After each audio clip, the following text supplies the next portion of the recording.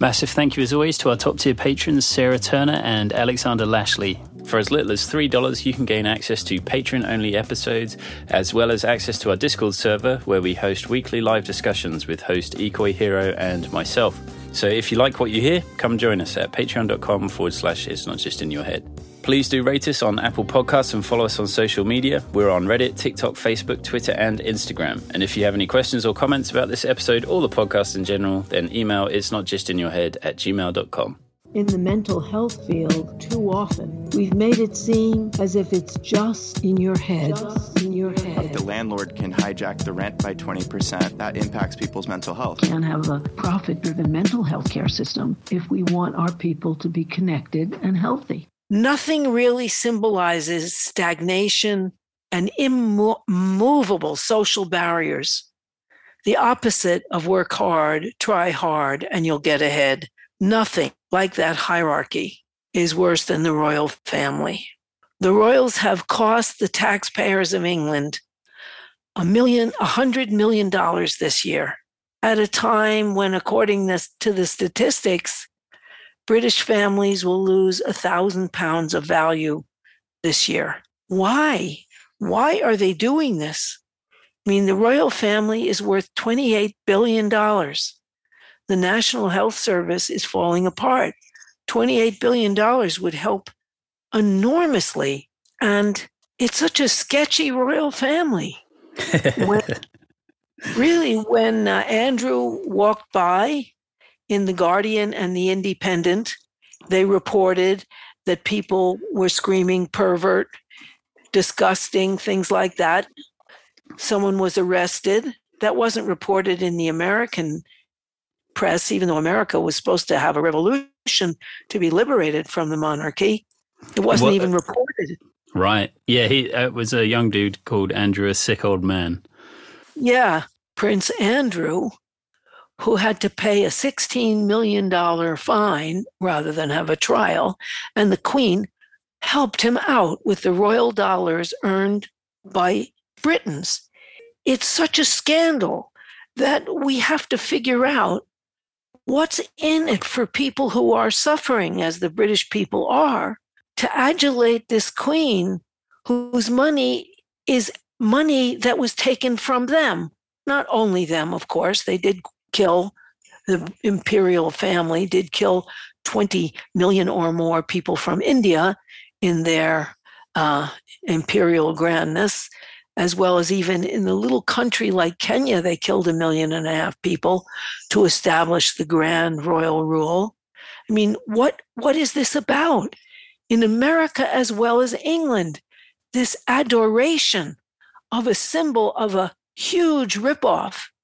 It's like people in the medieval era going to the grand church and saying it's beautiful because it's God's house and forgetting they built it. They built it.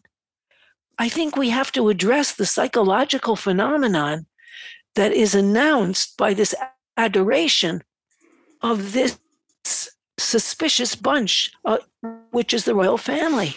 Yeah, I think the most charitable take on it that I've witnessed, I guess, over the past couple of weeks was that people obviously have used the Queen as a sort of landmark for their own events in their life. Mm-hmm. And so I think the kindest read on all of it is just that it's the end of an era, and it probably makes a lot of people reflect on their own mortality. It probably mirrors maybe some family dynamics with people's grandparents or their mothers.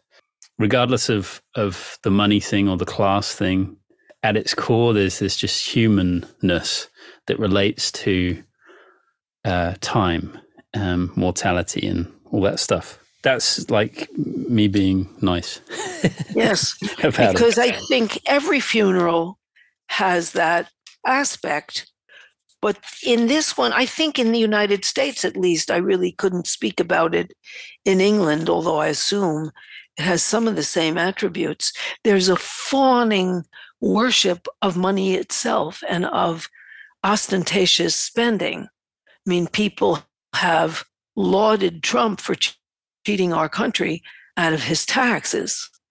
And while Letitia James in New York, our amazing attorney general in New York, has revealed that Trump lied about everything. Instead of the art of the deal, it's the art of the steal, that he wildly inflated the values of his properties when he wanted to borrow money and minimized them so that he got away with not paying taxes, thereby robbing Americans of our treasury.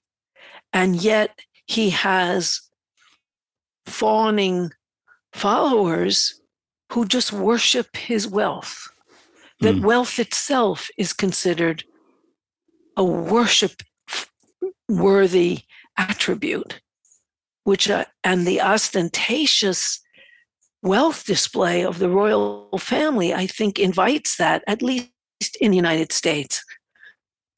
Do you think it's that way in England too? There's a great article that I'll put in the show notes from Dazed magazine, Dazed Digital. It's called Nation of Bootlickers, Why Do English People Love Oppression? And I think, it goes into all kinds of various things, but one of the things that really struck me was this idea of the enjoyment of suffering. How does that work? Well, that idea that these people are better than me. And also maybe it's a sort of generational thing, because certainly a lot of the stuff around austerity measures and then Brexit was this idea that we all have to pull together and go through this difficult time and we'll come out of it better and stronger. And given that the sort of generation that enacted all of this stuff wasn't sort of present for the World War II things, which really was about, okay, we all have to sort of get together and there is some sort of sense of national unity. Yes. There's this weird hangover of like, I don't know if it's a perversion of wanting that same thing. Like in theory, it's not a perversion because the idea of having some sort of fellow feeling, some sort of unity with other people is kind of a good thing, but it's used in this sort of perverse way, which is like, you must suffer. And it's like, well, okay, because the elites told me. I mean, that word is so wrapped up in conspiracy theorist talking points, but the upper classes, the ruling class, have said that we must suffer and we'll come out better for it. And it's like, well, that's the problem, isn't it? And so it's sort of, in some ways, it's accepting your place, knowing your place, and then in playing the role. And enjoyment's a provocative word, enjoying suffering, because I'm sure there's lots of people in this country who are going through horrible things and they wouldn't say it was enjoyment. But and I'm not a psychologist. I don't know what's going on that level, but I do think this article has a point around the idea of passivity. And sort of one of the fascinating things, I don't know if this got coverage in the States, was this idea of everyone queuing to see the Queen's coffin. Oh yes, 5,000 people waiting and waiting. Yeah, well, the total number was 250,000 people, which is, the COVID death numbers here are 200,000. So given that it went on for days and days and days, granted, it's a slow moving queue, but like if you wanted some visualization of what 200,000 people dead looks like, the queue was like a sign of that. But the sort of fascinating thing in the coverage of it all is, these news reporters would go and ask people why they were in the queue.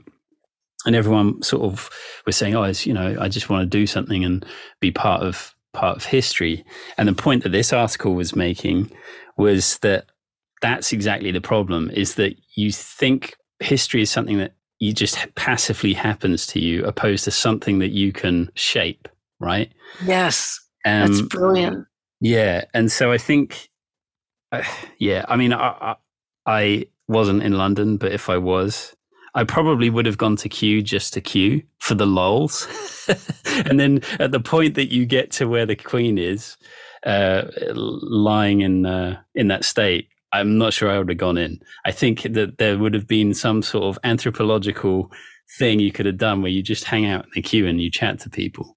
Because it almost became some sort of cultural phenomenon where people would just, and I don't know what queuing is. Is that a thing in America? I have no idea. But the British thing seems to be very much about like the British people love a queue, and it was like the queue of all queues. So, but yeah, it even for me who I don't.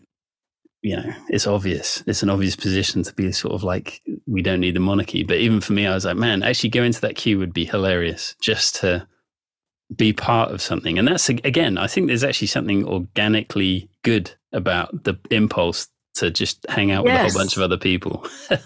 It's just, I agree. To do it, to be a bootlicker is strange.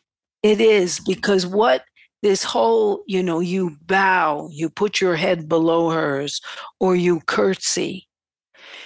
In other words, this whole thing reinforces the lines of dominance and submission. You submit to the power of wealth, even though your work created it, but you don't see that. You just see the pomp and the splendor. And you see your own subjugation as a subject of the Queen, and the Queen reigning supreme. There is this, this wild adulation which reinforces the lines of dominance and subordination. And for Americans, it's particularly ironic because there's supposed to be social mobility here. Not that there is much, but that you can make it if you really try. If you work hard, you will be rewarded. These people are rewarded for highly suspicious behavior and doing nothing that except being born into this family. And the Queen's sons, one is a really royal pervert, that's Andrew, and the other one is highly suspicious. Oh my God, that you are bowing down before the power you created and absolving yourself of the responsibility that might go with that power that you create together. And so together you subordinate yourself. I also, because the Queen's image of now being sort of a nice old lady, yes, it's like, I wonder how much evil you could perpetuate, Harriet, if you wanted to, right? Because people would be like, oh, you're a nice old lady. It's like, you could like do all kinds of horrible shit, because it's like, there's examples, right? Like there's one the more recent thing of the Queen sort of helping Prince Andrew with all his stuff, which is just gross. But yeah, the Queen sort of gets a free pass with all of that stuff.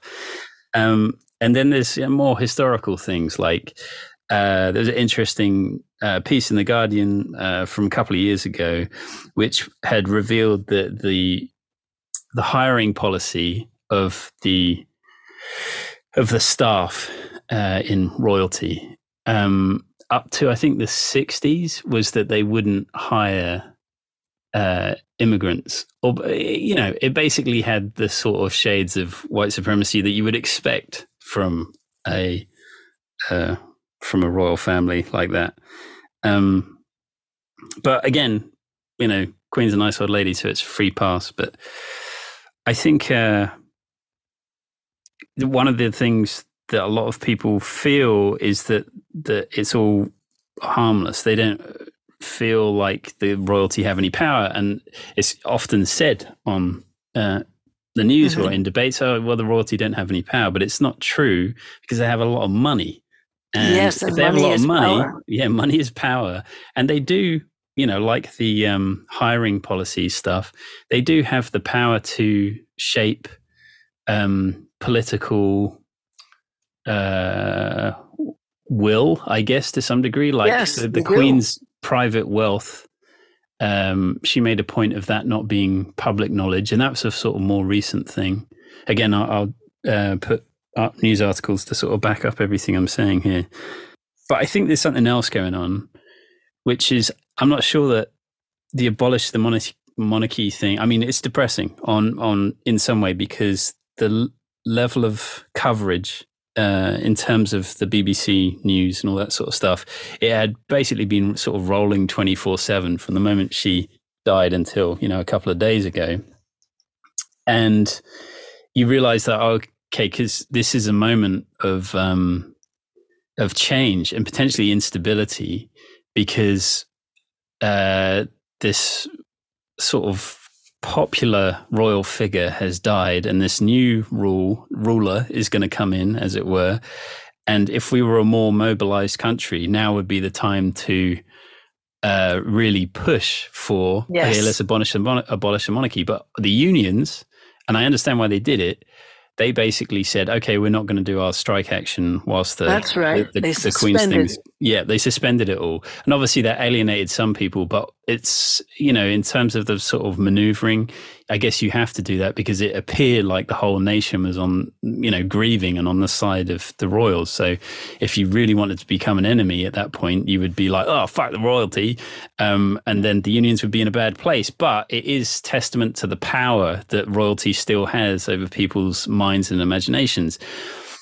And, I've spoken about this previously, however many episodes ago, but I think the funniest idea is that you reclassify the royal family as a performing arts group, and then you get to keep all the pomp and the ceremony, but they have to apply for funding just like any other creative art thing. But this is the point, right? Is that our fairy tales include kings and queens. So that's how deep if you're going to challenge anything, like our imagination is so deeply occupied by sort of that kind of hierarchy that to remove this thing from people, and it is a losing thing, in my opinion, that people feel like they are going to lose something. They don't feel like they're gaining something by the royal family being dissolved or reclassified.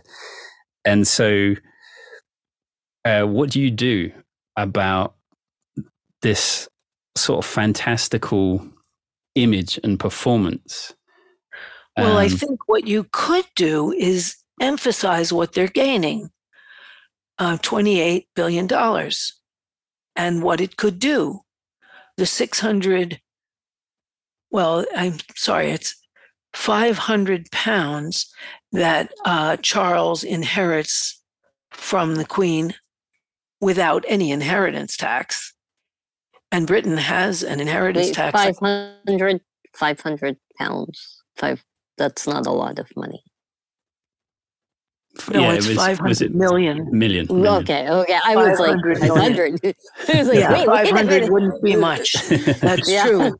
And insurance tax is much more fair in England. It's $330-something thousand that you're allowed to leave, whereas in the United States it's 12 million.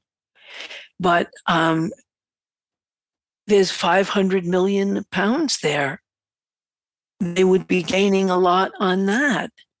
And I think, but people like waving the flags and seeing someone embody something special, right? And it's kind of interesting. I don't know if you've ever seen the movie Paddington, or you're aware of the books and all that sort of stuff. Paddington, I love, yeah, exactly. Everyone loves Paddington, and he was in this sketch with the Queen, a couple of years ago. And like Paddington 2 is an amazing film. Like it's just a really well done family film, and the ultimate thing is about being kind to each other, which is great. And in fact, there's a really brilliant book called On Kindness by Adam Phillips and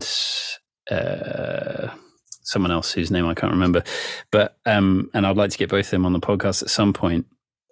because kindness is really important. But that's what's so perverse. Like I felt like Paddington was a fucking sellout because they were aligning. They were very much like all these people were leaving marmalade sandwiches outside the fucking Buckingham Palace, along with loads of flowers. Again, if you're a florist, like it's a great business. Oh, you've made so much money. My goodness. Yeah. My goodness. And so it's that thing of like, that's the hold that these things have, whether it's Paddington or like fairy tales, princes and kings. Like that's what you're up against if you want to be a Republican. and you know, and this is a sort of point of history, is that the royal family, as this article makes the point, is one of the first sort of European countries to get rid of their monarchy. And then, you know, X number of years later, they're like, oh, please, can we have them back? Because we essentially had a sort of dictator in power. So clearly the monarchy, as uncomfortable as it might be, they serve some sort of stabilizing function. Even if it's, you know, and it's massively screwed up, like to some degree, the British public chose to bring them back. So that's, I mean, I don't understand all those things. When I say they chose to bring them back, I'm sure a lot of people were like, no. But yes, but I do understand that. And yet, you know, the one sensible thing I heard on the BBC was the representative that represents Jamaica on the parliament said, I'm not so excited about this queen. You know, after this royal family was really big in the slave trade, which shaped Jamaica. And then when the slavery was abolished, you compensated the slaveholders, not the slaves. So the slaveholders are still the richest families in Jamaica. Thanks a lot. I can't really feel a rush of love for the queen. That's what I think of, imperialism. And I think there are people all over the world, whether they're in Kenya or in Guyana or in Ireland or Scotland, who share my views. She was very adamant because that's another take on what the royal did. And when I gave a radio program on the monarchy recently, which was a call-in show, some guy called in and said, yes, it reminds me of a riddle. Why, how did it come up that they said the sun never sets on the British Empire? And he said, the answer is God doesn't trust those motherfuckers in the dark. That's amazing. I had never heard that. You know? But he was a West Indian, you know, who had that consciousness. So that there are these other voices that have been muffled. There's an awful lot of Britain that are people from India who have settled now in England, and people from the Caribbean, and so on. And so they may have a different point of view, but it wasn't allowed in the discourse in the United States or in England, except for that one comment I heard, which wasn't the joke, that wasn't on the BBC, but the comment by the Jamaican representative. Yeah. But what this means. I think you know, the history of colonialism and occupation and sort of theft and all of that stuff, I think it boils down to, on some level, people going, how can this thing that I enjoy, aka the royalty and all the pomp, be bad? You know, like you're trying to take something that I like away from me, you know? I think it's maybe as simple as that. It could be. And you might replace it with an honor to all those people who died for a more equitable England and world, whether they're Gandhi or unionists or anyone, with pomp and splendor and having unions marching and so on, and putting a whole lot of energy into eulogizing people who actually did the buildings in England, who rebuilt the buildings after they were bombed, the builders, many of whom came from other countries like Ireland.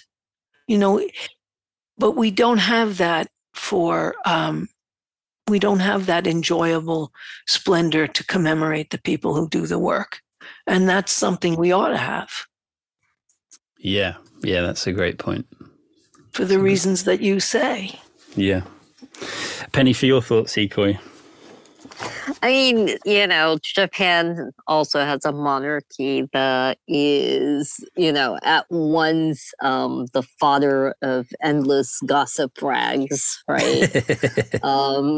And, at the same time, like kind of like a very similar reverence. And I mean, my mom's a big fan of the monarchy, and I'm always just like, why? Because a lot of my friends, their parents are, even if they may have more progressive politics, and there is a very strong sense of like these are people that it's kind of like this is the symbol of the traditions of our country, the traditions of our culture, even though some of those are highly suspect. Like yeah, but that might be why it's a perfect symbol, right? Right. Like, I mean, yeah, because again, like it's not really about the individual people, but like this lineage that spans over 1,000 years, unbroken, kind of. Yeah, as imperialism has expanded over hundreds of years unbroken, leaving murder behind it in its wake. And all those holocausts of Africa and India and everywhere, But I understand that people want to establish tradition, and I also understand that the left hasn't had the authority or the pomp to celebrate the people who built, who oppose imperialism, and who built the actual buildings in which everyone lives and the streets on which they walk. That hasn't been a public big celebration as it should be. How old is the Japanese monarchy? Let's see. I don't know the exact age. Let me look that up. Again, I really don't know enough about the British history when it comes to all this stuff, but from what I understand, when the monarchy were abolished, the Japanese monarchy is the oldest continuous hereditary monarchy in the world. Whoa. The imperial house recognizes 126 monarchs, beginning with Emperor Jimmu, traditionally dated to 11 February 660 BC. Wow. Bad. So yeah, we old. That's almost 2,000 years old, right? Right. Wow. Yeah. And presiding over World War II. Well, this is the issue, right? Like, as the point in this article is making, though the feudal system was officially abolished in the 17th century, society was so stratified by deeply entrenched class disparity that essentially made no difference. So that's what you're up against, essentially, is a long time in the course of history where things are a certain way and that stuff just doesn't die overnight. And so the battle to form any sort of republic in Britain is going to be a very long one, I would have thought. But yeah, sometimes this stuff can just be dramatic. But the idea of overcoming hierarchy is it's going to take a long time. Long time, right. Especially overcoming hierarchy built on nothing but the accident of birth. No accomplishment, no contribution, and yet an elevated position, which was certainly illustrated with Prince Andrew walking there with all his uniform. My God, a pervert. I mean, that's also, a real thing just in, outside of the monarchy, like in the United States, the upper tier is all nepotism. Yes, it is.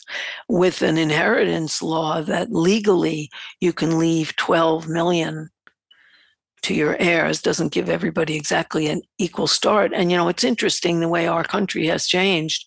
When Reagan took office, it was 600,000 that you could leave. And of course, we all understand that 12 million that is left doesn't count gold that can be passed from one safe deposit to the next, or paintings, or any of those private property, or all of these little dodges. And so it does cement inequality. And in the way that this royal display is a cementing of inequality, with $28 billion tied up and the health service deteriorating, it's amazing. Well, the Prince Andrew thing is phenomenal, particularly because I think just in the same way that there in the States you had Pizzagate, like this sort of uproar of like, there's all these pedophiles everywhere. We must get rid of the pedophiles. In the Britain, there's exactly that same thing of like there are in the news now and again. We also have Hunter Biden. I guess Hunter is kind of like, the American equivalent of Prince Andrew in a way. Yeah, with financial bizarreness. He's had some potential sex scandals, but again, not ultimately, right? We've always had, these issues of nepotism with, the children of the wealthy is not a new thing by any means. No, it isn't. But our country was supposed to be founded on its elimination. That's the difference. Right. Was it though? I mean, because, it was one of those things where like, only landowners, right? Right. It was, but it rejected inheritance as a basis of rule. And George Washington, slave owner though he was, did say that he would not run again.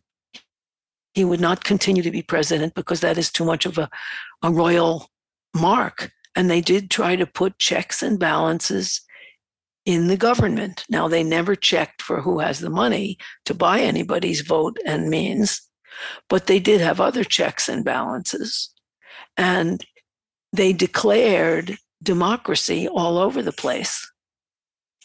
And that's different.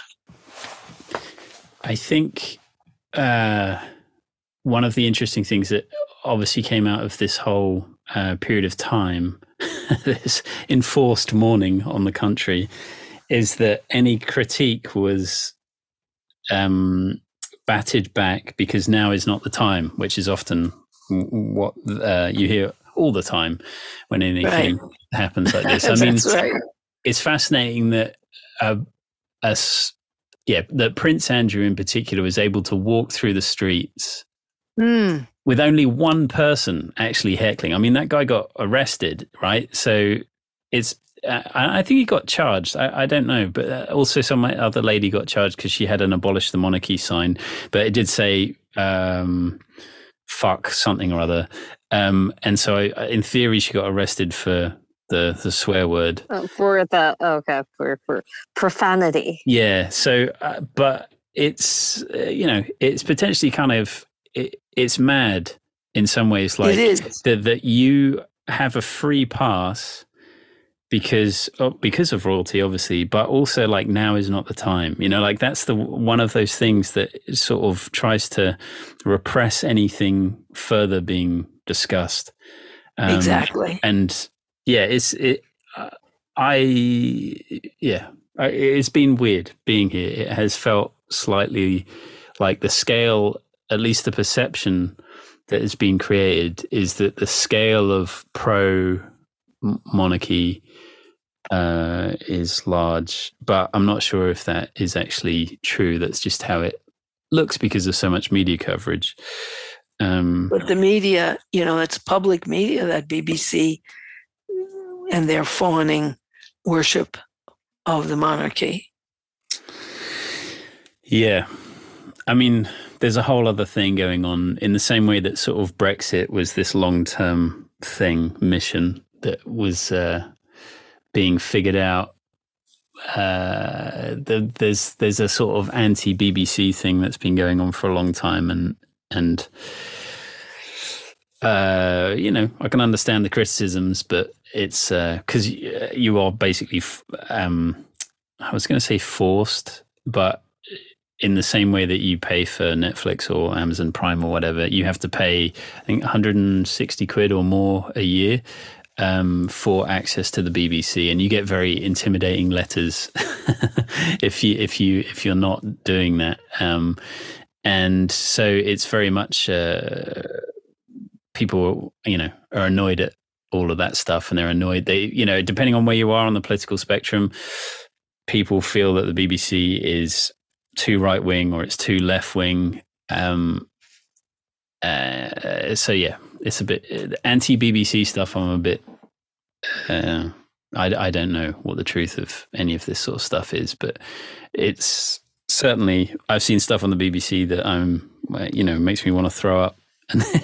But then I also have seen lots of great things on the BBC. So, well, they did have that one Jamaican representative, that one voice, but really the Queen's funeral was conservative ideology at full throttle, and that was in the US and the UK. And the worship of wealth and the denial that wealth was created by your labor and you ought to have a say in it. We bow down before the wealth and the pomp and the splendor. I'm not in England. If I were, I would wonder if now that the big show is over, if there are more allowable voices for nationalizing the monarchy and taking that 28 billion back. I mean, here's the thing: all the property and everything. It's mostly, the stuff that the hecklers were not in England, right? The hecklers were in Scotland and Wales.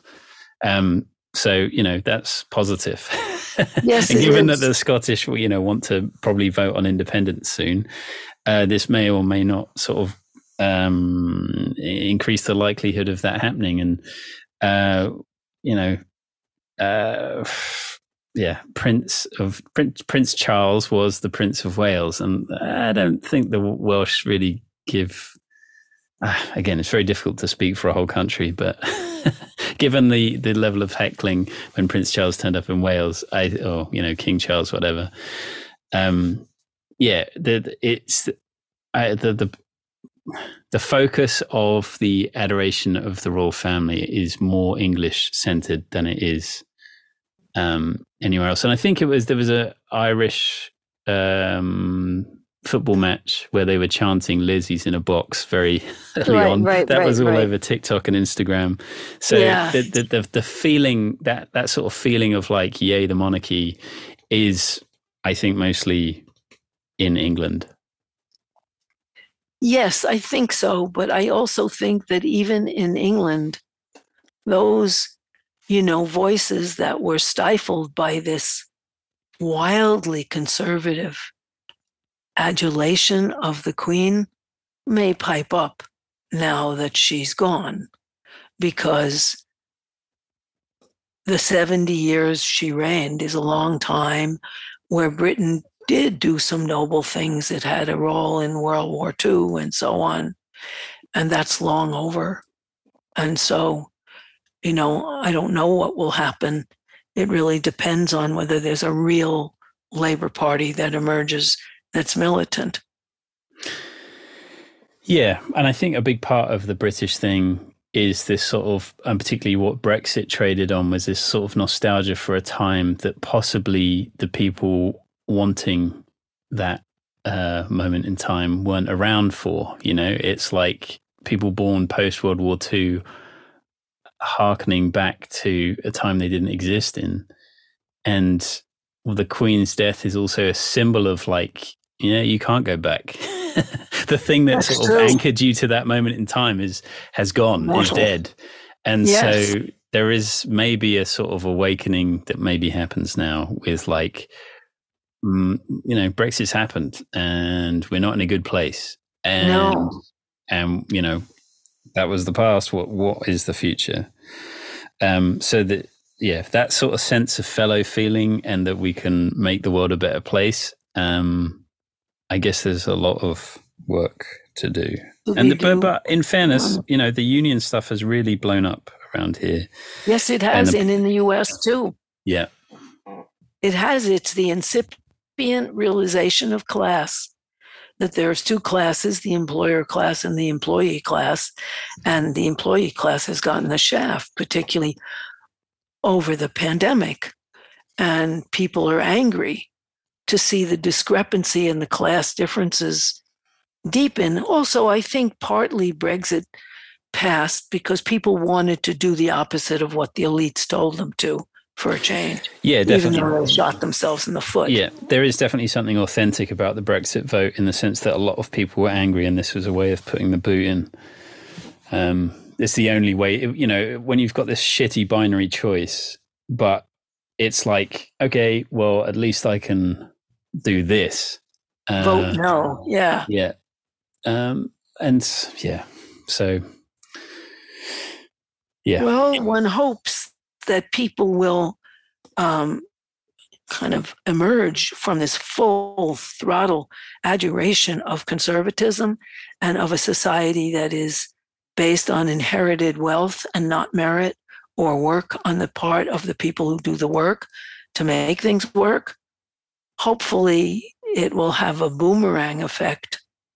And the labor movement is a testimony to that, both in England and in the United States, which has more union organizing than it has in 50 years here, of all different kinds. I mean, the minor leagues are organized, the whole staff of the University of California system, from the tech workers to the lab assistants to the student teachers are organized. There's a ubiquitous awareness and approval of labor unions, which there hasn't been for a long time. Is that so in England, that the average person supports this unionization and unions coming back after the miners' strike was so killed? Well, certainly the rise of characters like Mike Lynch, I think that's his name, seems to have been embraced, and they just there's just no bullshit, and they just own the space. Whenever they're given media time, they just own it, and they cut through everything, and we'll see. I mean, there's definitely attempts to undermine them as characters. I've certainly some very bizarre stuff. And again, this is one of those things where the left gets a bit strange, where they all sort of do infighting. There's a sort of semi-famous Twitter personality. Well, a couple of them have gone after one of these key figures of the union, saying that they are racist because they made some statement that they interpreted to be, because they were talking. Eddie? Was it Eddie Tempston? Yeah, that's it. Yeah. Because there was some video of him talking in a meeting, and he was talking about I think he was talking about why some of the Brexit stuff happened, and why people who are I guess sympathetic to these far right kind of white nationalist parties get sucked up by those parties because they're in sort of vulnerable positions because of no work or whatever. And it was interpreted on Twitter by these sort of left personalities as him saying like he wants those white nationalists on his side, and I think that's, I don't know if that's on purpose misreading of what he's saying. I don't know either, but I know in the US, it was just recently exposed in the New York Times that the massive women's marches that happened when Trump was elected, where 4 million women in America marched, that organizing group was infiltrated by the FBI and CIA to create problems accusing a Palestinian woman who was in the leadership of anti-Semitism and others of anti-Black, because they use identity politics to disrupt mass organizations. And I think that's what they did to Corbyn, accusing him of anti-Semitism in England, to disrupt left unity. And the left has to catch on that whatever our differences, we have to unite, and not allow this stuff anymore. Deal with it when there's discrimination, but deal with it within the group. Yeah, it seems to be part of that playbook. So we'll see what happens. But yeah, certainly the sort of power to the people, the unions seem to be on the rise, and given that we've now got Liz Truss as a prime minister and her cabinet of like misfits, there's a fight. There's a big fight happening over the next couple of years. Yeah, and I think in the U.S. there will be too, as the union movement grows and grows. It's the realization that those who do the work have got to be cut in finally after all these years. And that is empowering psychologically for the average person, because, it's not just in your head that you've been oppressed, but psychologically, if you unite and feel your own power, it's a wonderful self-realization and freedom through the group and through connection. Maybe everyone should just dress up as royalty. Maybe that's the way to do it. Everyone just goes in fancy dress. They walk into work in like a fancy robe and a crown. Yes, and boss the boss around. Yeah. Right? You will now refer to me as Your Majesty. Yes, right. Your Highness. And you are Your Lowness. We'll take the power back by sort of mimicking. That's a good idea. That's a good place to end it, I reckon. We've done that hour. Yes, I think so. Yes. Okay. I will hit stop. Unless, Iko, you had any sort of final thoughts?